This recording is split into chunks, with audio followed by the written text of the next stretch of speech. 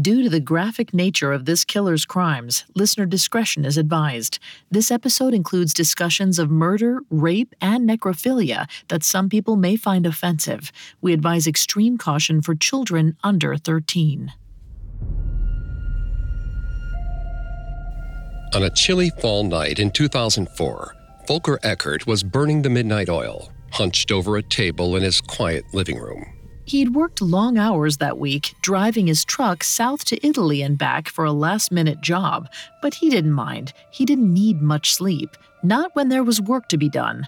Besides, he could sleep when he was done with his special project. Arts and crafts had never been that interesting to Eckert before, but perhaps that was simply because he never found the right medium. Now, though, he was obsessed. Eckert opened a tube of glue and carefully applied it to the rubber surface he was working on. He was methodical, working slowly, making sure he got it in exactly the right places. Once he was satisfied, he reached for the next piece of his creation. Even as a small boy, the texture of human hair had always enthralled Eckert. As he ran his fingers through the strands, he had to force himself to stay focused on his work.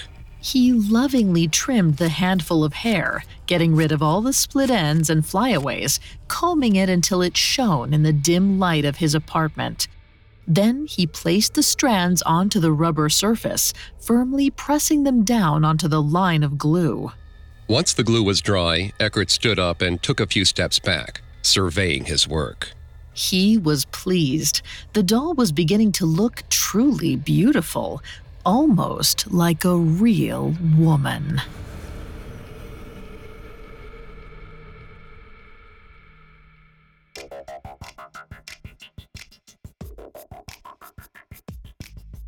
Hi, I'm Greg Polson.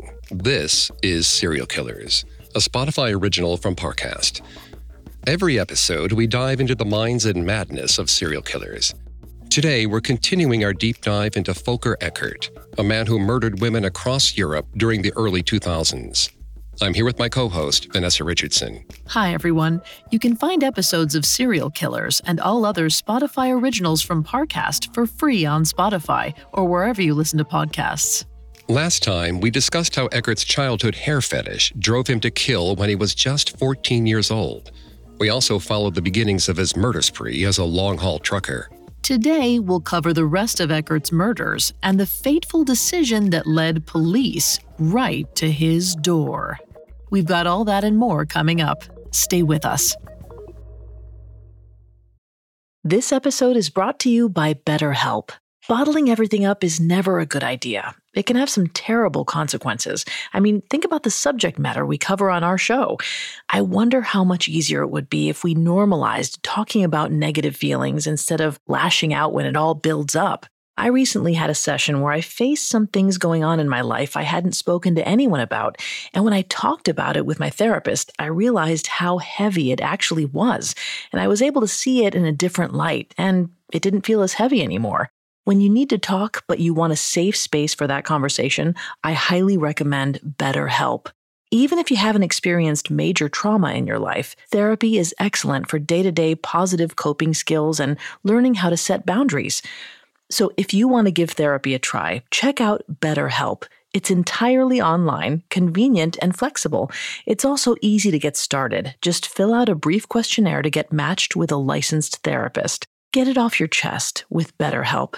Visit betterhelp.com/serialkillers today to get 10% off your first month. That's BetterHelp, HELP.com/serialkillers. This episode is brought to you by Anytime Fitness. Forget dark alleys and cemeteries. For some, the gym is the scariest place of all, but it doesn't have to be. With a personalized plan and expert coaching, Anytime Fitness can help make the gym less frightening. Get more for your gym membership than machines. Get personalized support anytime, anywhere. Visit AnytimeFitness.com to try it for free today. Terms, conditions, and restrictions apply. See website for details. A lot can happen in 3 years, like a chatbot may be your new best friend. But what won't change? Needing health insurance. United Healthcare Tri-Term Medical Plans, underwritten by Golden Rule Insurance Company, offer flexible, budget-friendly coverage that lasts nearly 3 years in some states. Learn more at UH1.com. In the summer of 2001, 42-year-old Volker Eckert had just killed for the first time in years. He'd become a long-haul trucker, hoping the job would make it easy to pick up victims as he drove across Europe. And it certainly did. That June, Eckert picked up a 21-year-old sex worker named Sandra Osivo. He'd lured her to him, pretending to be just another John, but once she got inside his van, he strangled her to death and left her body by the roadside. But there was a part of Sandra he just couldn't part with. He'd coveted her long, shiny hair, which might have been what drew him to her in the first place. Even when he realized the hair was a wig, he felt compelled to keep it. Eckert's hair fetish had been with him since childhood, when he first became enchanted with his sister's glossy-haired doll. He cherished the doll, often brushing back its shiny locks, and even masturbating to it. But now, as he arrived home to his sparse apartment in Hof, Germany, he was ready to take his obsession to disturbing new lengths. And with Sandra's wig in hand, he had everything he needed to get started. Eckert opened his closet and pulled out a doll of his own. But this wasn't anything like the doll his sister had owned. No, this was a life-size rubber doll that looked almost like a mannequin. Where he got the doll from is anyone's guess, but it seems likely that it was originally intended to be a sex doll. Though if that was the case, it made no difference. To Eckert, she was just a blank slate, full of potential. Her face was still eerily empty, and her body was bare. But he'd soon fix that. He took a seat at a table, then carefully cut long chunks of hair from Sandra's wig. Then he gathered up the strands and glued them onto the doll. Eckert was essentially building his very own, very creepy trophy case, a place where he could display the souvenirs that he'd claimed from his victims. Vanessa's going to take over in the psychology here and throughout the episode. Please note, Vanessa is not a licensed psychologist or psychiatrist, but we have done a lot of research for this show. Thanks, Greg. As we discussed last time, many serial killers collect trophies to remind them of their kills, but using a life-size doll to display them is more unusual and potentially more telling. It's especially striking because Eckert had already been attached to his sister's doll as a child. In 1953, psychologist Donald Winnicott coined the term transitional object to refer to things like dolls, stuffed animals, or blankets, items to which children often develop intense attachments. And though they're usually associated with younger kids, it's not unusual for adults to retain some attachment to a transitional object. In fact, in a 2012 study in Britain, 51% of adults said they still had a teddy bear from their childhood. But this may not be an entirely healthy practice. According to 2012 research from Harvard University, adult attachment to transitional objects can be associated with borderline personality disorder, or BPD. This is a disorder characterized by unstable moods, self-image, and relationships. Per the DSM-5, some of the signs include impulsive and reckless behavior, intense and highly changeable moods, inappropriate anger, and feelings of dissociation. Eckert was never diagnosed with BPD, but he displayed some of these symptoms for years. And with no one around to keep his troubling, violent urges in check, Eckert was free to continue his spree. Already he was on a roll. In August of 2001, he set out on the road again, this time bound for the Catalonia region of northeastern Spain. He drove for a couple of days, made his drop-off, and then turned around to head back to Germany. But he had one stop to make along the way. Eckert pulled off the freeway in Lloret de Mar, a buzzy tourist town on the Spanish coast. There, he headed for the outskirts of the town to the club district, where he knew he could find sex workers. But he was picky. Like Sandra, he wanted his next victim to be young, beautiful, and alone. She also had to have the kind of long hair he coveted. Eventually, he spotted 24-year-old sex worker Isabel Beatriz Diaz. Excited by what he saw, he rolled down his window and invited her into his truck. Just like Sandra, Isabel was used to getting into strangers' vehicles and probably didn't think twice about it. The German trucker was just another John. Business as usual. But if there was hesitation from Isabel, Eckert offered an extra incentive that made it hard to say no. As part of his opening gambit, he often told the women he picked up that he'd pay more than their standard rate. All they had to do in exchange, he said, was allow him to tie them up and strangle them a little during sex. Though you might imagine this would be a clear red flag, there's mounting evidence that suggests the desire for consensual choking during sex, either as the choker or the chokee, isn't that uncommon. According to a 2020 study published in the Journal of Sexual Medicine, almost a quarter of women reported that they'd been choked during sex. This was much more common among 18 to 29-year-olds. In that demographic, almost 40% had either choked or been choked during sex. Lead author Dr. Debbie Herbenek noted that while some choking during sex is consensual, much of it isn't. Nearly a quarter of the women surveyed said that they'd felt scared or unsafe during sex.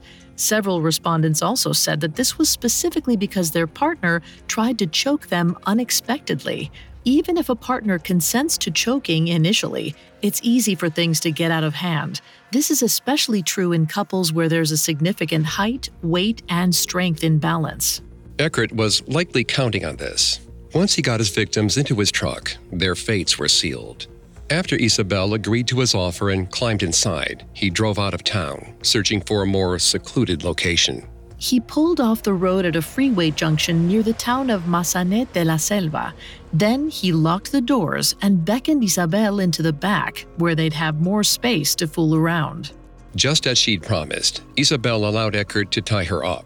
And as they had sex, she didn't resist when he put his hands around her throat. By the time she realized that he was squeezing too hard, it was too late. She tried to fight him off, but it only made Eckert more excited.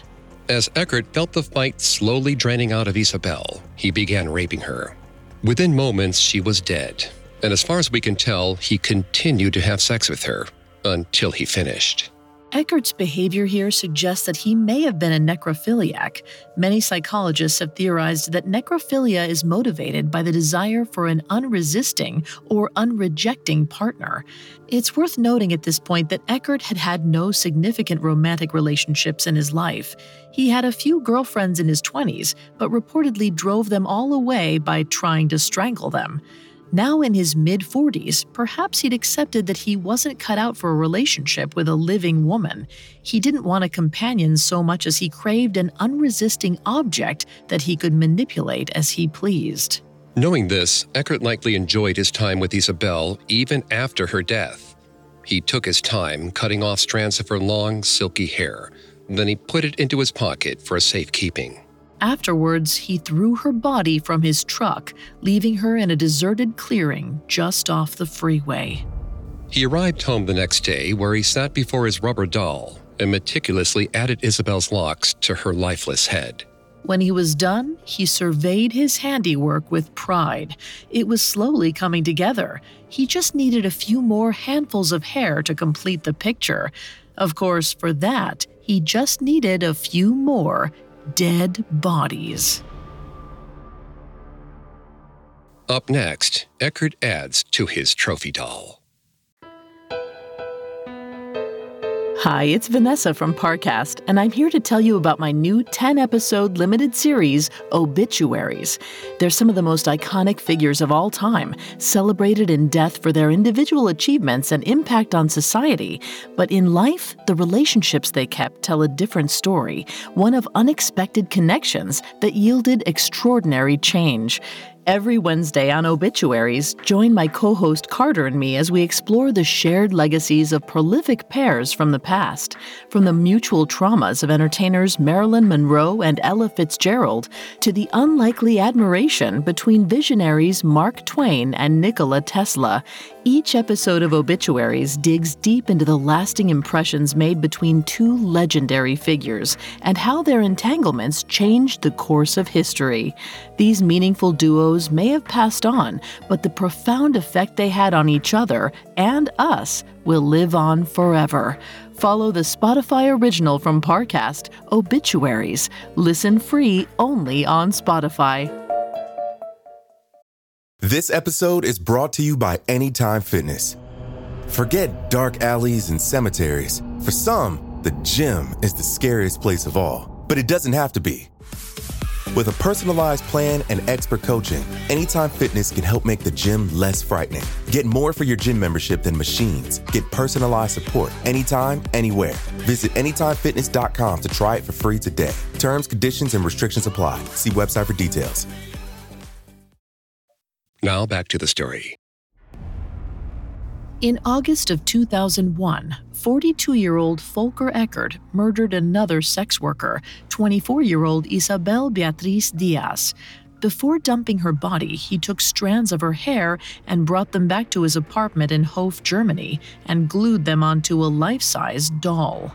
Unfortunately, nobody reported Isabel missing, and her body wasn't discovered by the highway for 2 months. The Spanish police investigated the murder, but Eckert left them little to go on, and the case stalled. But even though he was in the clear, it seems that for the next year or so, Eckert stopped killing altogether. Although we can't know for sure because there are gaps in the reporting and some of his victims have never been identified. But we know that by the following summer, as Eckert was driving back from a trucking job in France, he felt the urge to strike again. In August of 2002, after finishing his drop-off, Eckert stopped in the town of Troyes. He picked up 23-year-old Benedicta Edwards, a sex worker who was originally from Sierra Leone. When Eckert offered to pay her more if she agreed to be tied up and throttled, she accepted, but she never saw the money. As soon as she was tied up inside his vehicle, Eckert strangled Benedicta to death. Then he took his usual trophy, a few strands of her hair, as well as something new. This time, he also kept Benedicta's handbag. After he was done collecting trophies, he dumped her body on a footpath on the outskirts of the town and headed home to Germany. Back at his apartment, Eckert added strands of Benedicta's hair to his life-size doll and hung her handbag from the doll's stiff shoulder. It's believed that most serial killers keep trophies because the physical reminder lets them relive their crimes. But building a doll out of murder trinkets is a little more niche. With every kill, Eckert took home new accessories to add to his creation.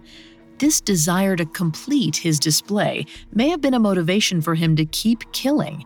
As far as we can tell, he wanted to make his doll a convincingly lifelike but unresisting woman, complete with accessories, makeup, and a beautiful head of hair. But he wasn't in a rush. He bided his time, waiting for the right opportunity to strike. And finally, about 10 months after he killed Benedicta, he was sent to the Czech Republic on a trucking job. This was a familiar hunting ground for him. When he first moved to Hof from East Germany in the mid-1990s, he'd made a number of trips across the border to the Czech Republic. It's believed that he even killed 2 women there, though details of those alleged crimes are scarce. Now, in June of 2003, he was returning to his old stomping grounds, a seasoned killer with a well-honed M.O. Like always, once he'd completed his job, Eckert drove to the nearest city of Pilsen, where he picked up a woman who we'll call Jitka. Unfortunately, we don't know much about this woman, but based on Eckert's other victims, it seems likely she was a sex worker. Once Jitka got into his truck, Eckert strangled her to death, cut off some of her hair, and then dumped her body by the freeway, as carelessly discarded as the rest. But this time, he added a new element to his routine. Eckert took photographs of Jitka's lifeless body using a Polaroid camera. It was an extra memento he could pocket before driving away, leaving his victim in his dust. As far as we can tell, European police forces seemed not to have noticed there was a serial killer on the loose. At this point, Eckert had murdered at least 4 women in the space of 2 years, leaving a trail of bodies in 3 countries: the Czech Republic, Spain, and France. Unfortunately, none of the countries seemed to suspect theirs might not be an isolated case, so there was no apparent need to cooperate or share information with their neighbors. If they had, they might have realized that a serial killer was moving through Europe. If anyone noticed, Interpol could have stepped in and Eckert might have been stopped. But as it was, information was siloed between the countries. As an EU citizen, Eckert could travel freely across borders, but the continent's police forces didn't enjoy the same freedoms. This fragmentation was a godsend to Eckert. He'd been flying under the radar for years, and that worked just fine for him. Another thing that worked in Eckert's favor was his careful victim selection. By targeting women in the sex trade, who are more vulnerable to violent crime and less likely to involve the authorities, Eckert allowed himself a certain degree of cover. And whether it was intentional or not, he also targeted young women who were immigrants and therefore even more vulnerable. Some may have entered the country illegally, which magnified their distrust of police because they knew they risked being deported. Even for those who immigrated legally, they were young women living on the fringes of society with few relatives or friends nearby. And to top it all off, the deaths of sex workers are notoriously much more likely to go unsolved. It's possible that Eckert knew this and intentionally went after these types of women. It's also possible he simply saw sex workers as easy, disposable prey. Whatever the case, the authorities weren't connecting the dots, and until somebody figured it out, Eckert's trail of bodies was only going to keep growing. Which is exactly what happened. In the fall of 2004, 45-year-old Eckert made a delivery to the Lombardy region of Italy. On his way back, he stopped in the small town of Rizzato. He picked up 25-year-old Ayabi Gali, a sex worker who was originally from Ghana. Eckert lured Ayabi into his van, pretending to be just another client. Once she was in the back of the vehicle, he went through his usual routine, like clockwork. He strangled the young woman to death. Afterward, he cut off her hair and kept a lipstick he found in her jacket. He also snapped some Polaroids of her body. We can't be sure when it started, but it was around this time that Eckert added a sinister new element to his M.O. According to one report, Eckert performed amateur postmortems on some of his victims. It's not clear exactly what this entailed, but since postmortems typically involve cutting into the body and examining its internal organs, it's safe to assume he was mutilating his victims. As horrific as it sounds, mutilating or dismembering victims after they're dead is fairly common serial killer behavior. In a 2009 paper published in the Journal of Forensic Sciences, Finnish researchers identified common traits among offenders who mutilate their victims. These include educational and mental health problems in childhood, inpatient psychiatric treatment, self-destructiveness, and schizophrenia.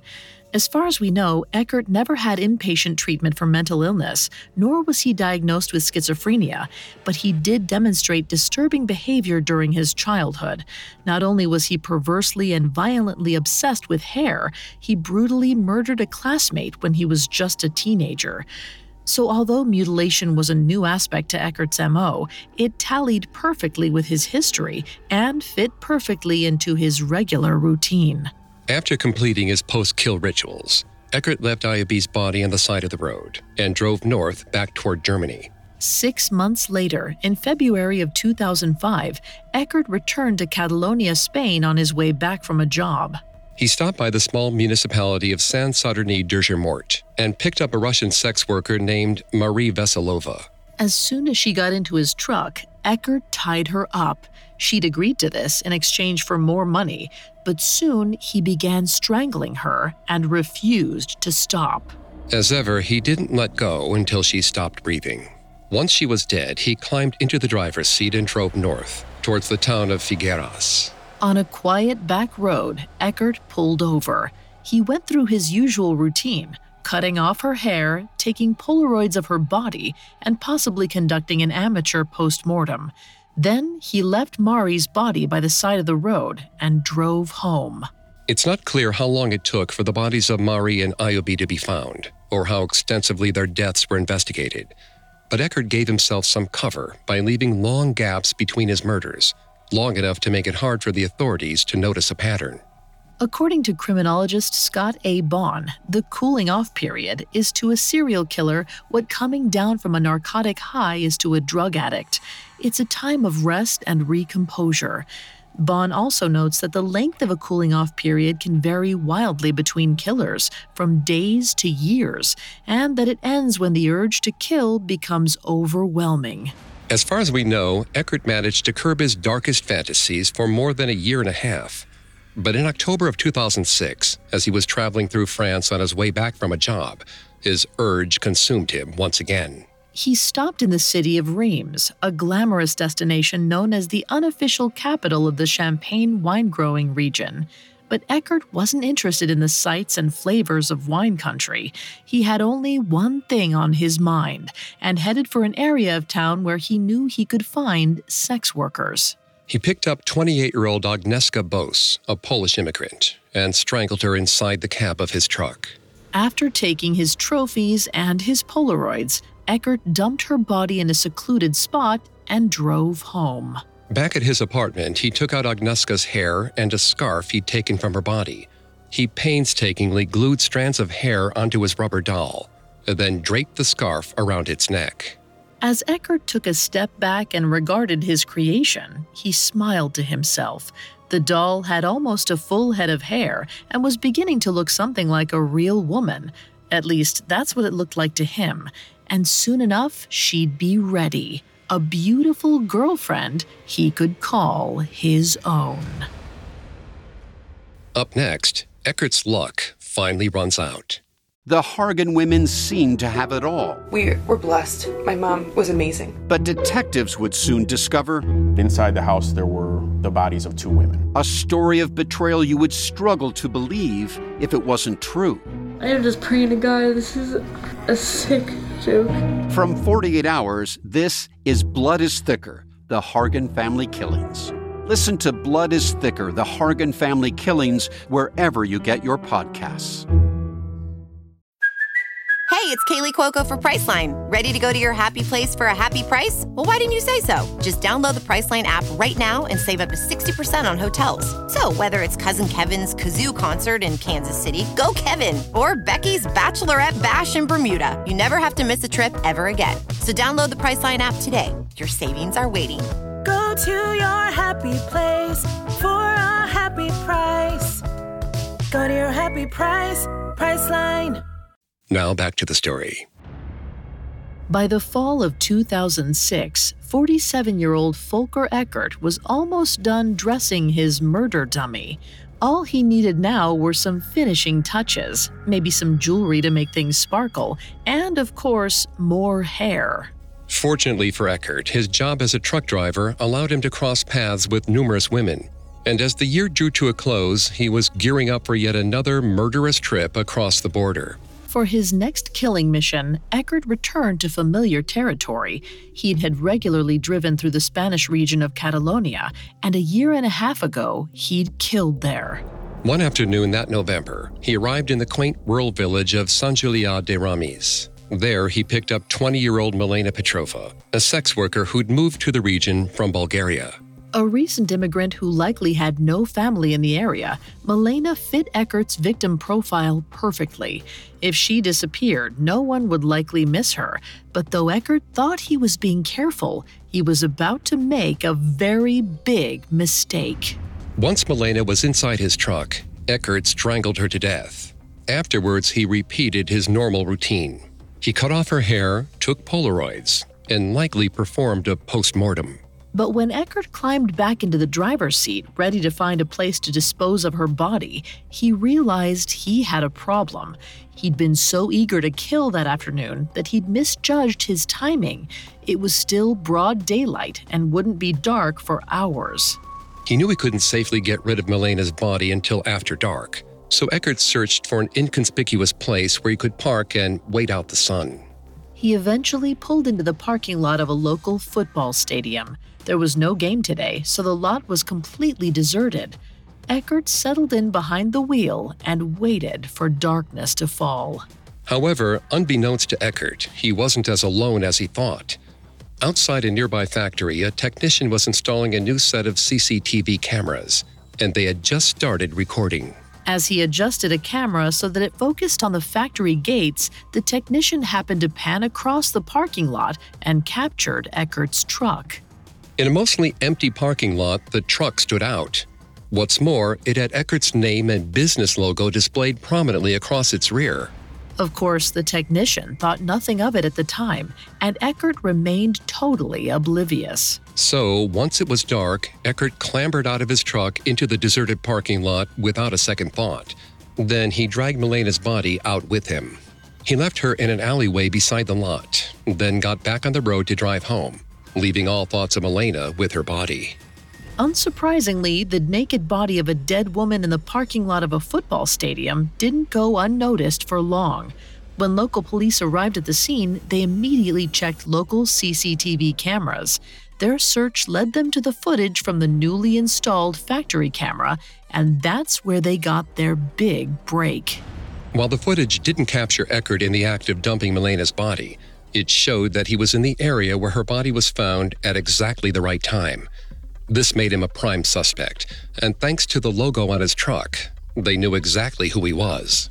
The Spanish police contacted German authorities and asked them to arrest Eckert. They likely thought that this would be a straightforward investigation. They had a body, a chief suspect, and substantial evidence. However, what the Spanish police didn't know was that Eckert had left a trail of bodies behind him in 5 separate countries, and that was going to complicate things. For years, Eckert had been evading capture by taking lengthy breaks between his murders and staying in constant motion. His jobs took him all over Western Europe, but 2 weeks after murdering Milena, he finally ran out of road. On November 17th, Eckert arrived in the industrial city of Wesseling, Germany, to report at a haulage company. But instead of a new shipment to deliver, Eckert found himself staring down at a team of police officers. With no way to escape, he was immediately apprehended. At first, he seemed calm and even nonchalant about it all. In fact, when the police questioned him about Milena's murder, he feigned ignorance. He said he knew nothing about a body or why his truck had been spotted just yards away from where it was dumped. But after about an hour, Eckert did something strange. He told one of the police officers that he had a headache. He got these headaches often, he explained, and the only thing that would help was special medication that he kept inside his truck. He asked the police to go to the truck and bring back the medication. They agreed, but investigators found a lot more than a bottle of painkillers. Inside Eckert's van, officers discovered 3 Polaroid photos lying on the front seat, each showing the dead body of a different woman. Astonished, the officers began searching the vehicle for more evidence. They soon found 2 lengths of rope and a series of handwritten notes describing Eckert's murders in detail. Eckert had to know that his truck was full of incriminating evidence.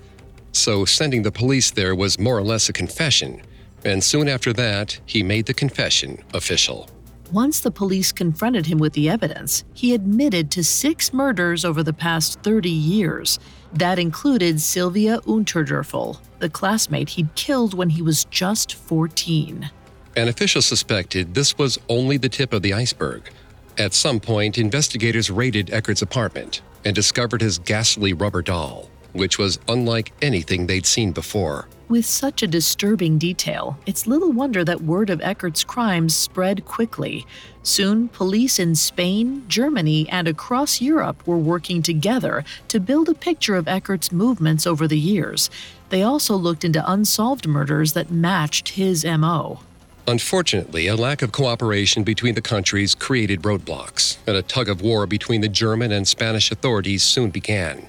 Since the Spanish police had been the ones to identify Eckert and issue the warrant for his arrest, they wanted him extradited to Spain. But the German police wanted to take charge of the inquiry themselves. Eckert had committed his first crimes on German soil, they argued, and was a German citizen. Ultimately, the Germans won out. Using Eckert's credit card records, employment logs, and satellite tracking technology, authorities plotted out his movements. They also shared his DNA with 32 countries across Europe and asked for the details of any unsolved murders that could be linked to him. By this stage, the Spanish police were cooperating fully with the Germans and even sent some of their officers to help with the investigation. But cooperation from other countries, including France, Italy, and the Czech Republic, was still lacking. Despite this, investigators were able to connect Eckert to 7 more murders, bringing his total kill count to 13. With so many victims, keeping things quiet was impossible. The press latched onto the story of Europe's border-hopping serial killer, and the case made headlines in several countries. But watching the story unfold from his jail cell, Eckert was upset. What bothered him in particular was that the media was portraying him as a monster, but Eckert never saw himself that way. In fact, he saw himself as distinct from the man who had committed these crimes. According to his lawyer, Alexander Schmidtgall, Eckert always spoke about himself in the third person whenever he described an attack or a murder. He was not only emotionally detached from his crimes, but on some level, he felt he truly hadn't committed them. Earlier, we discussed the possibility that Eckert had borderline personality disorder, or BPD, which is sometimes associated with an attachment to childhood toys. One of the hallmarks of BPD is dissociation, or an involuntary escape from reality characterized by a disconnection between thoughts, identity, consciousness, and memory. One of the most common forms of dissociation is depersonalization, or a feeling of detachment from oneself. It's often described as feeling like you're watching yourself from outside your body. If Eckert was truly dissociating, it's possible that this is exactly how he experienced his crimes. Of course, we'll never know for sure. We don't have much insight into Eckert's state of mind, either during his crimes or after his capture. But we do have one telling quote from Schmidt-Gall, who spent a lot of time with him after his arrest. Schmidt-Gall said, "He had the emotion rising up in him, and he had no way to suppress it. He knew he was an outsider. He was suffering from this." Perhaps this suffering explains why Eckert deliberately sent the police into his truck, where he knew they'd find incriminating evidence against him. On some level, Eckert wanted to be stopped. But in the summer of 2007, as Eckert sat in jail awaiting trial, he was finally feeling the full weight of that choice. Even his sister Zabina considered him a monster and refused to visit. It's hard to blame her, but for Eckert, his sister's rejection was the last straw. Somehow, in his twisted mind, he held on to the belief that even if his crimes were revealed, his loved ones would still stand by him. Instead, Eckert spent his 48th birthday alone, ruminating over his darkest thoughts and his sadistic crimes. And on the following day, July 2nd, Eckert took his own life. Unfortunately, his death marked the end of the entire investigation. There would be no trial, and there would be no real closure. For more than 3 decades, Eckert was at large, traveling across international borders. He spent most of his time on the road alone, and for these reasons, there are significant gaps in our knowledge of his movements and crimes. Officials are almost certain that he was responsible for more murders than the 13 they knew about. In fact, some of the women in his Polaroids were never identified. But by ending his life before he could be tried, Eckert ensured that his victims would never get real justice. And this was in keeping with the man he'd always been, a calculated predator who hunted vulnerable women on the fringes of society, who saw his fellow humans as little more than a collection of parts. He took what he wanted and disposed of the rest, all to suit the world as he saw it. No one else mattered to Volker Eckert. Well, unless you count a doll.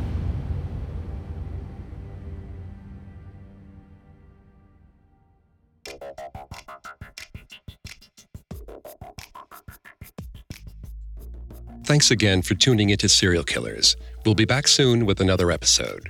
For more information on Volker Eckert, amongst the many sources we used, we found Nick Davies' reporting in The Guardian extremely helpful in our research. You can find all episodes of Serial Killers and all other Spotify originals from Parcast for free on Spotify. We'll see you next time. Have a killer week.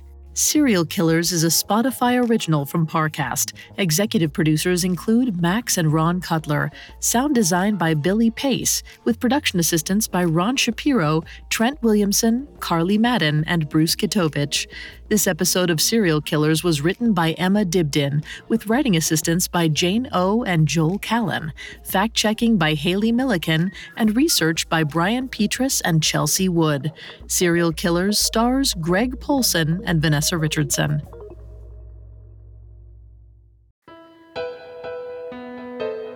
Hi, it's Vanessa from Parcast, and I'm here to tell you about my new 10-episode limited series, Obituaries. They're some of the most iconic figures of all time, celebrated in death for their individual achievements and impact on society. But in life, the relationships they kept tell a different story, one of unexpected connections that yielded extraordinary change. Every Wednesday on Obituaries, join my co-host Carter and me as we explore the shared legacies of prolific pairs from the past, from the mutual traumas of entertainers Marilyn Monroe and Ella Fitzgerald to the unlikely admiration between visionaries Mark Twain and Nikola Tesla. Each episode of Obituaries digs deep into the lasting impressions made between two legendary figures and how their entanglements changed the course of history. These meaningful duos may have passed on, but the profound effect they had on each other and us will live on forever. Follow the Spotify original from Parcast, Obituaries. Listen free only on Spotify.